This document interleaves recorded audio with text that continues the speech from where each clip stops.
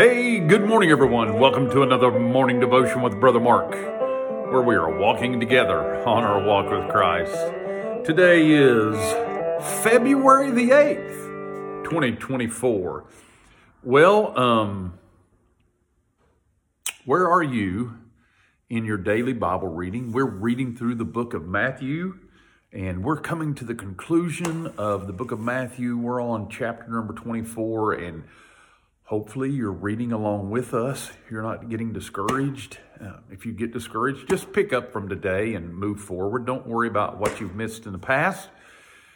But you know, it's amazing to me that it seems like the reading is about 12 verses a day, not that extensive. And so it's something that you can do. I want to encourage you to do that. But today I want us to think about the Olivet Discourse. That's where we're at in Matthew chapter number 24.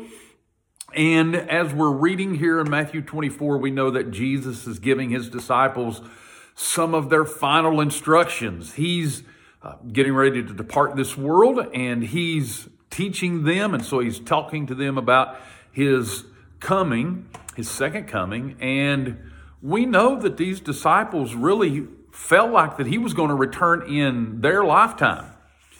But we know that's not the case. Jesus did not return the second time in their lifetime. And so what we find out is that really Jesus is speaking to future generations through them. And so he's giving the instructions to his disciples, and he's really speaking to future generations, which you might say he's speaking to us. And he is speaking to us, but you know, we know that his return has not happened yet. So, you know, all of my life I've been hearing these teachings about the Olivet Discourse. And just let me read you a few verses of this. This is Matthew chapter number 24. And it says, Take heed that no man deceive you. For many shall come in my name, saying, I am Christ, and shall deceive many. And you shall hear of wars and rumors of wars. See that you be not troubled, for all these things must come to pass, but the end is not yet. For nation shall rise against nation, and kingdom against kingdom, and there shall be famines and pestilences and earthquakes in divers places.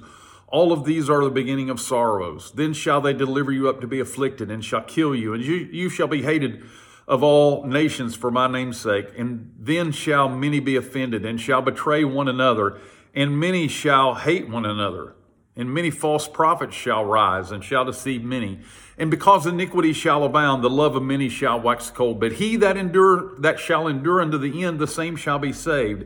And this gospel of the kingdom shall be preached in all the world for a witness unto all nations, and then shall the end come. Now, I know that I'm probably not reading verses that are new to you.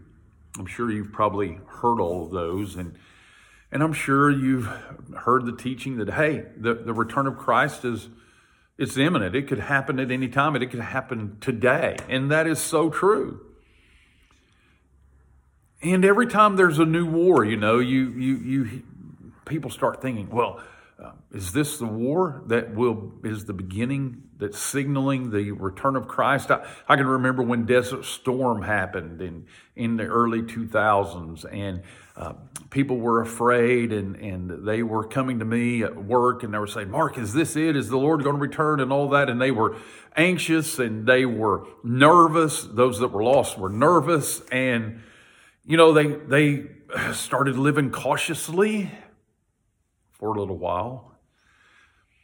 And then they went back to living like, well, Christ is not going to return anytime soon. So sometimes when you're thinking about all of these end time events, it might be difficult. You might get discouraged at times, and you might wonder, well, you know, is the Lord going to return? But today I want you to remember what verse 13 says. But he that shall endure unto the end, the same shall be saved. That's a promise. That's a statement of fact. Those who are saved are going to endure. And so today I just want to encourage you to just keep enduring. And you know, when you think about that word enduring, it's just something, it's a constant plodding. You just keep moving along. It's not a great event. It's just constancy. Today, I want to encourage you to constancy in your following of Christ. I don't want you to be discouraged. I don't want you to allow the unfaithfulness of others to cause you to become unfaithful.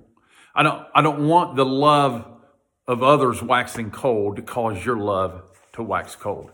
I want to encourage you to remain faithful. I want to encourage you to continue to love the Lord your God with all your heart, soul, mind, and strength, because one day these verses are going to be true. And one day Jesus is going to return. And yes, it could be today. And then the promise, those that endure unto the end, the same shall be saved. That promise is going to be true. And then because you have endured, you're going to be saved. And you're not saved because of your endurance, but because you are saved, you're going to endure. So I just want to encourage you to endure today. Let's pray. Heavenly Father, as we come to you today, we're thankful for your faithfulness to us. And I pray, Lord, that you will bless your people. We're thankful for those exciting promises which you have given us in your word. And I pray that today that your people will be encouraged to keep pressing on, knowing that you are able to keep them from falling. Thank you for the hope that we have in Christ Jesus. In his name we pray. Amen. Well, I hope you're encouraged to endure today. Until the next time, this is Brother Mark signing off.